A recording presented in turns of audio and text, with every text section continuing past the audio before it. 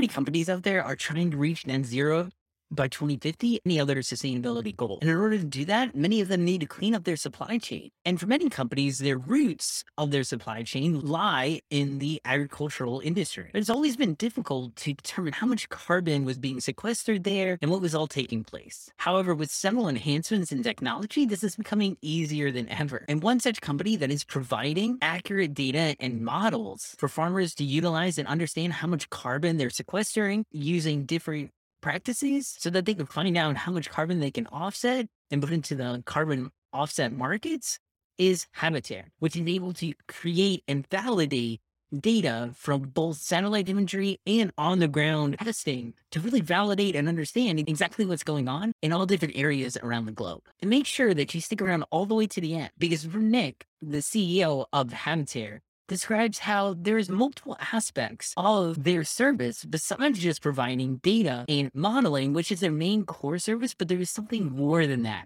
There's more than just the data. And that's what becomes really interesting. So make sure you stick around all the way to the end to see exactly what Nick means.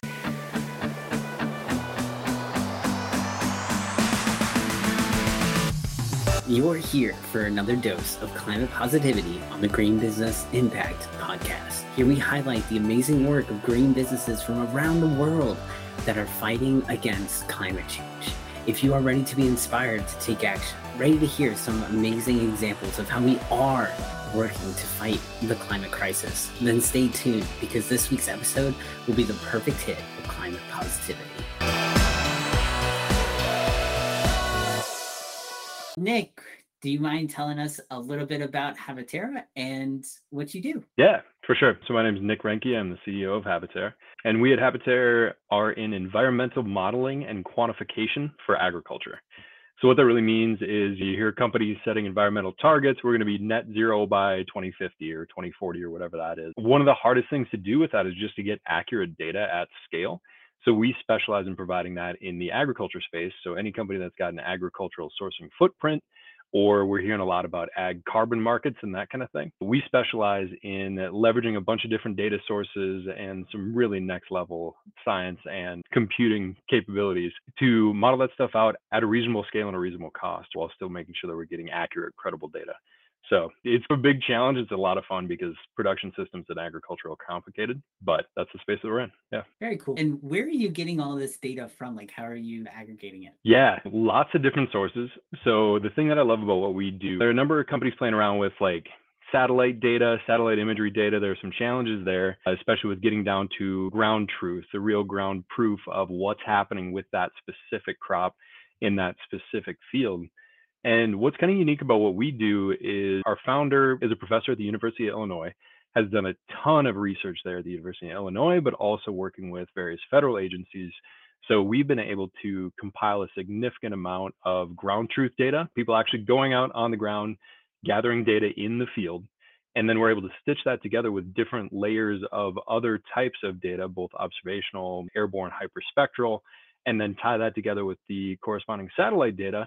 And now we can make that satellite data smarter by pulling all these different data streams together and training and constraining the models that are informed by these different sources of observational and measured data. So short answer is it's 20 something different data sources depending on where we're looking, and we're just weaving those together. And that's where things like AI and machine learning come in handy because you can intelligently weave those things together and really create something that can scale up from that localized ground truth to a more global approach. Sure. And so where are those 20 locations? Yeah, and when I say 20-ish data sources, it's data streams from different categories of data. So many more than 20 locations. We've actually got primary data on tens of millions of acres across sort of the Corn Belt and major production area in the United States. We're also doing some work down in Brazil, South America, things like that. So it's wherever we can get a research side. But the great thing is the way that we've designed our platform, if you have local on the ground pictures, any snap a picture with a cell phone, we can use computer vision to help that inform the satellite with the geotag in that location, or if you have a soil sample in that location. So it's whatever source of ground truth you can get in any individual area, we can ingest that into the overall model. But these models even work without that ground truthing data. So we can do a lot just with the model itself and things like satellite imagery. Very cool. And so who is using the data and what is it used for? Yeah, variety of different use cases. Probably the most compelling one in this moment, especially in the climate conversation, it would be around carbon and greenhouse gases. And that's going to be, you think about any of your large food and ag companies, right? So companies that are sourcing things like corn, wheat, soybeans, and again, here in the US, but also globally. So I think like Nestle Global is a really good example where they're really one of the leaders in the way that they're quantifying their footprint and looking to work more directly with farmers that they source from. But it's really, I think it's 70 something percent of Fortune 100 companies have some sort of a climate goal. So it's truly every and any corporation that has a greenhouse gas emissions goal and they have an agricultural sourcing footprint. And then on top of that, again, carbon marketplace, there's some ag carbon credits that are being transacted. So that opens it up. Even companies that don't have an ag carbon footprint, we're seeing folks in the technology and in the fuel space that are buying carbon offsets that were sourced from farmers here in the US. So it's cool. That is really cool. And what are the carbon offsets from farmers? Like, how are they producing that? Yeah, so that's a really new marketplace. It's been around for probably 18 months or so now. And this is something that has honestly been attempted in the past and struggled to get off the ground. And one of the main struggles of the past sort of iterations of ag carbon markets was just getting really credible, accurate, and verifiable data. So that's a great thing in the advancement of technology. It's just a completely different space. But today, it's something like if a farmer is in fairly conventional practices, they can work with the partner to quantify what they're doing. And then if they make a switch in a production practice, you go from intensive tillage to reduced tillage, or you add a cover crop or something like that. Now you're sequestering more carbon in the soil. And the ag carbon marketplace, there are a variety of different players in that now, but that ag carbon marketplace will compensate farmers for that additional stored carbon. So whatever incremental gain they have in carbon storage year over year, that's something that is now a marketable asset. Very cool. And how are they quantifying the carbon storage? Is that from previous research data, or is that they go out there and have sensors that test the amounts? Yeah, kind of all of the above. So all the stuff that's being done in this space, it is based in deep peer-reviewed science and research. Has to be grounded in that. We actually have research that proves out the soil carbon systems. But there's some programs that are doing it with really manual intensive soil sampling. So actually going out there, putting a probe in the soil and directly physically measuring it, all the way to solutions that don't ever set foot in the field and they're just looking at environmental models with imagery and that kind of thing. And there are kind of arguments across the board as to what the best way is. And that's where we just are letting the science prove itself out and the data and lots of statistical analysis that goes way beyond what I'm personally capable of because I'm just a business guy, but really smart people working on that. And all of these quantification and all models, they're imperfect, but as long as you triangulate and try and use the best available science, that's where the market's coming from. And it's an interesting space. There's a lot of activity in it right now, but it's getting better every day. Definitely. It's a lot of, you as a business owner, you don't have to know every single piece of the business to run a successful business. And there are people and team members that you hire and so that they can do their job really well. And so that's one of the goals for you too. So where do you see, I know you recently stepped into this role. So how has the transition been? What have you enjoyed? What have your favorite parts been? Yeah, it's been really incredible so far. The HabiTerre team is just an incredible crew of really dedicated folks. That's one of the things that I love working in this kind of climate impact space, right? You've got a bunch of passion, mission-driven people. And that's especially true of the founder of the business, Dr. Kai Guan. Really great to get to work with him. And I have just so much respect for him as an individual because he really has a really core scientific focus, but also a bit of pragmatism to understand whatever scientific solution that we have that we come up with in the lab, he does work with dozens of PhDs in his university lab, but whatever work he does there, he recognizes that it needs to have a real world application. It needs to be scalable. It needs to have some practicality because the best science of the world, if we can't operationalize it, ultimately, are we really making an impact? So that's been my favorite thing, is to work with a bunch of brilliant technical folks from the environmental modeling team in the lab to the data scientists and engineers that we have on the team that are building kind of the back end modeling capabilities. Just everybody, sometimes when you work with technical folks, you lose sight of the real world applications. And that's what I love about this team is they get it. We need to go be able to take this out to market. We need to be able to serve current needs with whatever we have available. And yeah, it's great to have that really pragmatic approach. And just it's fun working with passionate people. You can't beat that. Definitely not. Yeah. That's always really good. So your founder, he's at the University of Illinois, right? Is that the only connection between the University in Illinois and HabiTerre? Or is it more of, okay, University of Illinois helps out in different capacities? Yeah, with research institutions and then commercial entities that license technologies that come out of the research from those institutions, it's great to have a close relationship, but it's also great to have it be clearly defined, the sort of separation of those two things. So the way that we work together, and this will be common of most universities that have like a tech transfer relationship, what happens is they'll generate new intellectual property, whether it's a new approach, a new methodology, a new computing algorithm, whatever it is. And then the university can potentially patent that IP, and entities like HabiTerre can then potentially license that IP. So it becomes a great symbiotic relationship where the university has another incentive to continue to generate great advanced science and technology. And then on the private market side of things, for us as HabiTerre, like there's no way in the world I could afford to employ 30 PhDs just for a great R&D team, right? So like the kind of research and technology that can come out of this university is absolutely unparalleled. So the opportunity to get to work with the university, license it, continue to promote their great work, but also be able to take that to market and help commercialize it is the way that works together. Yeah.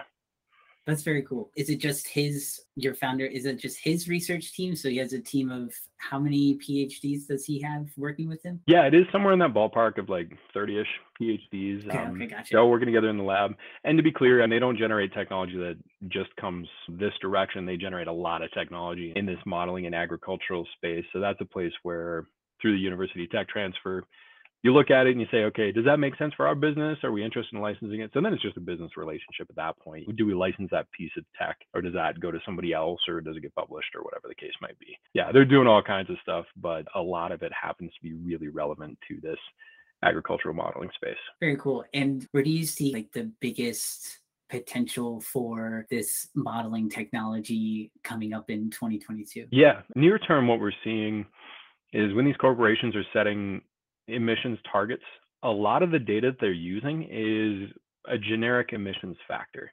So what I mean by that is there are these published emissions factors out in the public domain where you can say, all right, I'm buying corn in the United States, and I can get a factor off the shelf that says, okay, there's X kilograms per Y bushels of corn, that kind of thing. So then I just look at my sourcing, I look at my procurement team and say, how many bushels of corn did we buy from the United States?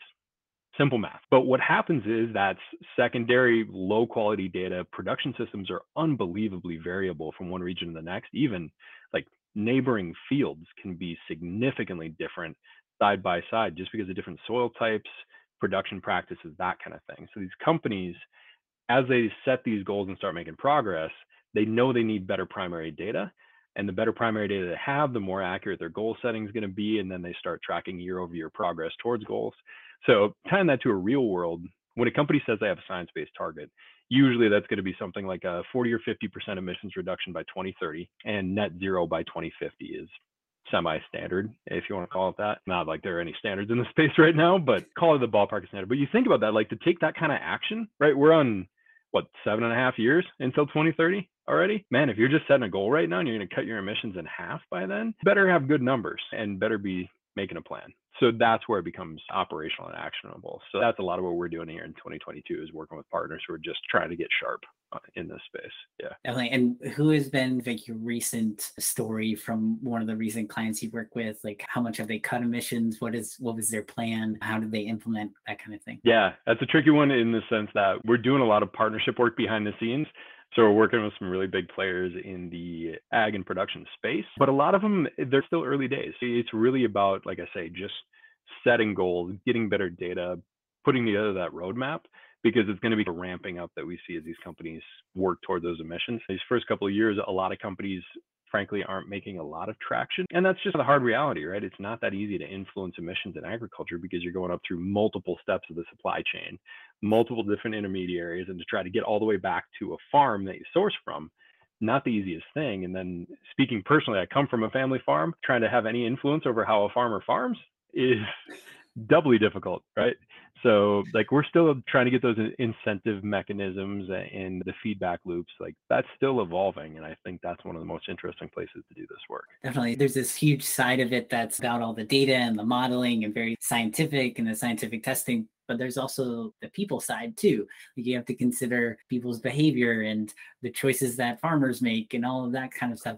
How do you, like when you're working with a client, how do you bridge that? Say, okay, this is what you need to consider on this side, but how do you also consider the people side? Man, I love that question because a lot of people sitting in this space, we start looking at the financial case or the environmental case or whatever, and we drill it down to just math, and it's kind of like the classic problem of economists. They want that rational actor. Sorry, guys, there is no truly rational human actor, and that's especially difficult in agriculture because exactly like you said, it's these sociological factors that you just, at the end of the day, you're working with people. Frankly, that's one of my personal missions in this space is coming from the farm, being able to talk to people who are trying to generate programs at more of a system scale and just waking them up to the reality of great, you can make the financial case make all the sense in the world, but we need support mechanisms. We need advisors on the farm that are telling farmers why this is a good idea. We need to tap into a network of farmers who are already doing more regenerative practices and get them to encourage their neighbors and share their success stories and that kind of thing. It's going to be a gradual and challenging process, but the main thing is just keeping that awareness out there that the financial case isn't all there is to it. You still need the educational, and you're overcoming some hurdles, like just changing farm practices is hard. So we need to go through existing channels like the farm cooperative system and agricultural advisors, the guys that are advising farmers day in, day out, those trusted folks, like need to tap into those distributed networks that have local boots on the ground people. And that's one of the challenges for us, right? Like we're not going to be the team that just replicates that network.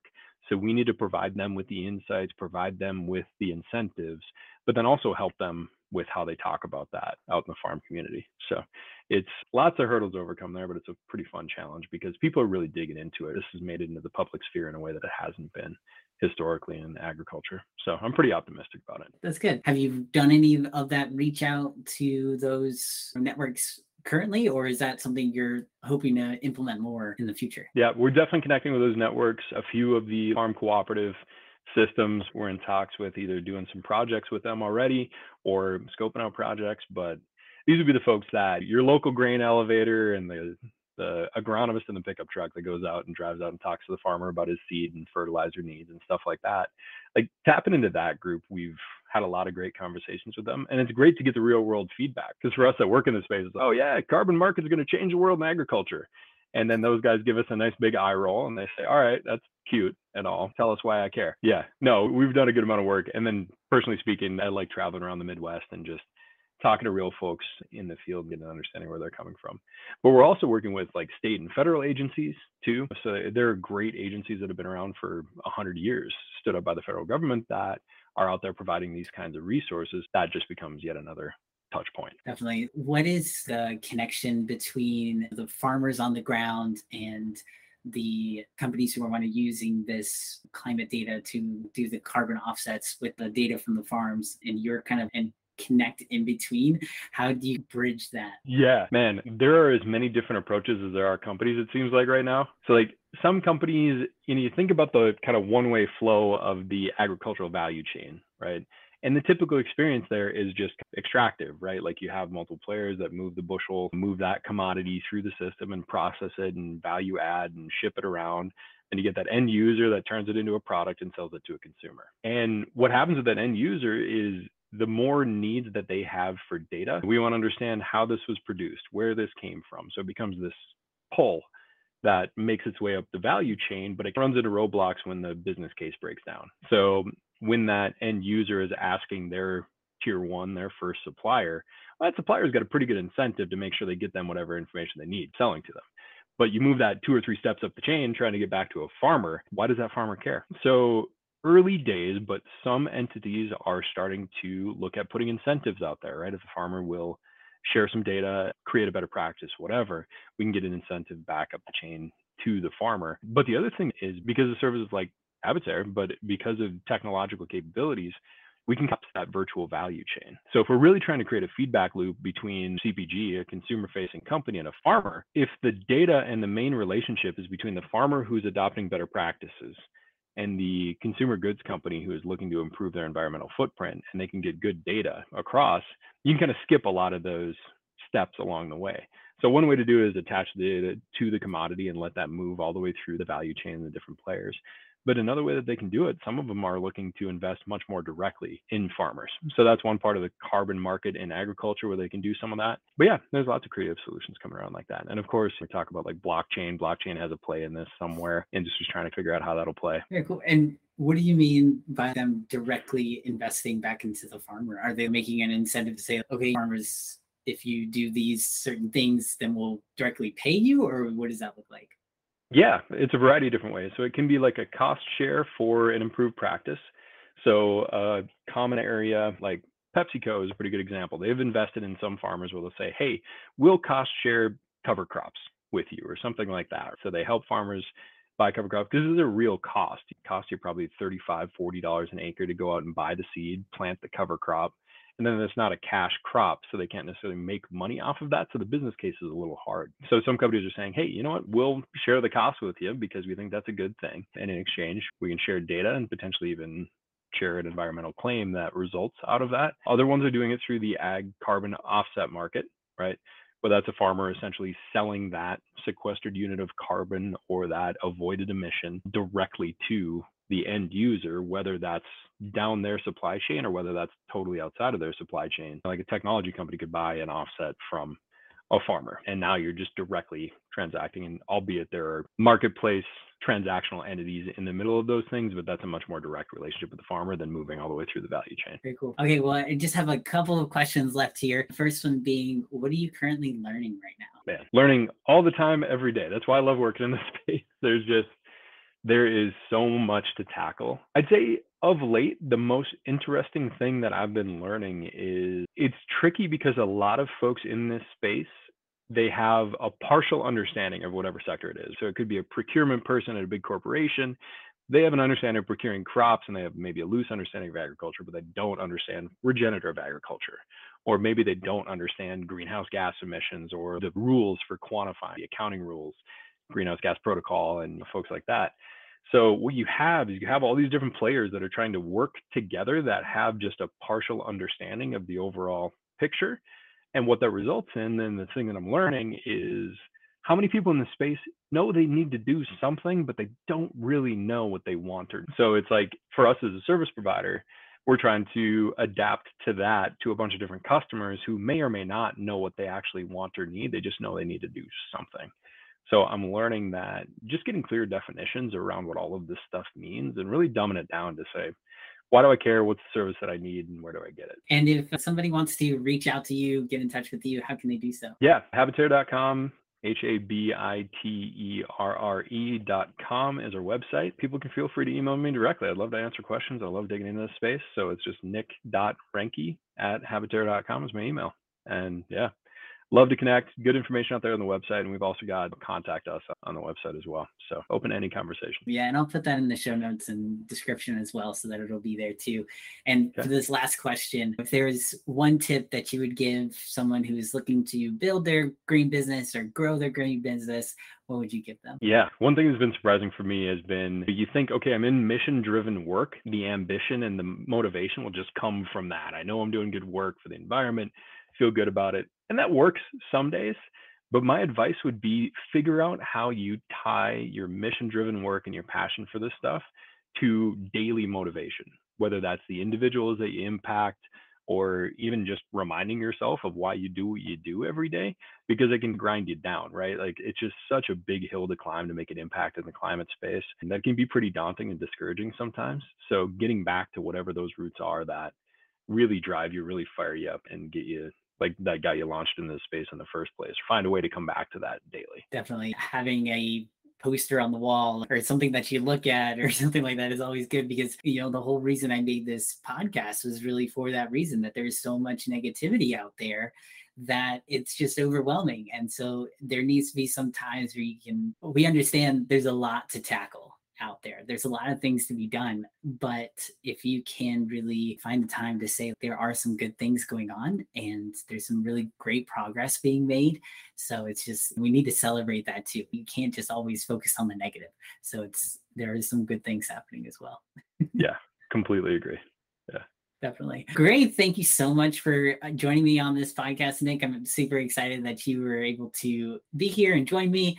And I can't wait to have you back on the show sometime. And it was great talking with you. Yeah, that sounds great. My pleasure. Thanks for your time. If you enjoyed learning about HabiTerre and how it is providing an incredible amount of data and insight for the agricultural industry, then I invite you to check out this interview linked in the show notes below with Coorigin Solutions, who is taking carbon from almond shells and providing it to farmers to use as a crop growth enhancer and a biochar that is then able to sequester carbon throughout their fields.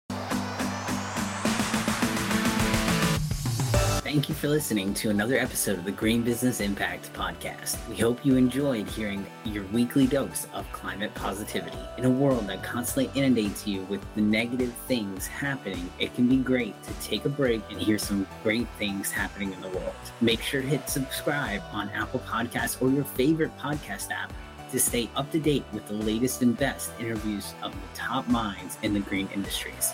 And if you are interested in taking your green business to the next level, consider checking out our Business Creativity Mastermind, linked in the show notes below, to harness the power of creativity and innovation to 10x your business. Thanks again, and we can't wait to see you back here next time for another hit of climate positivity.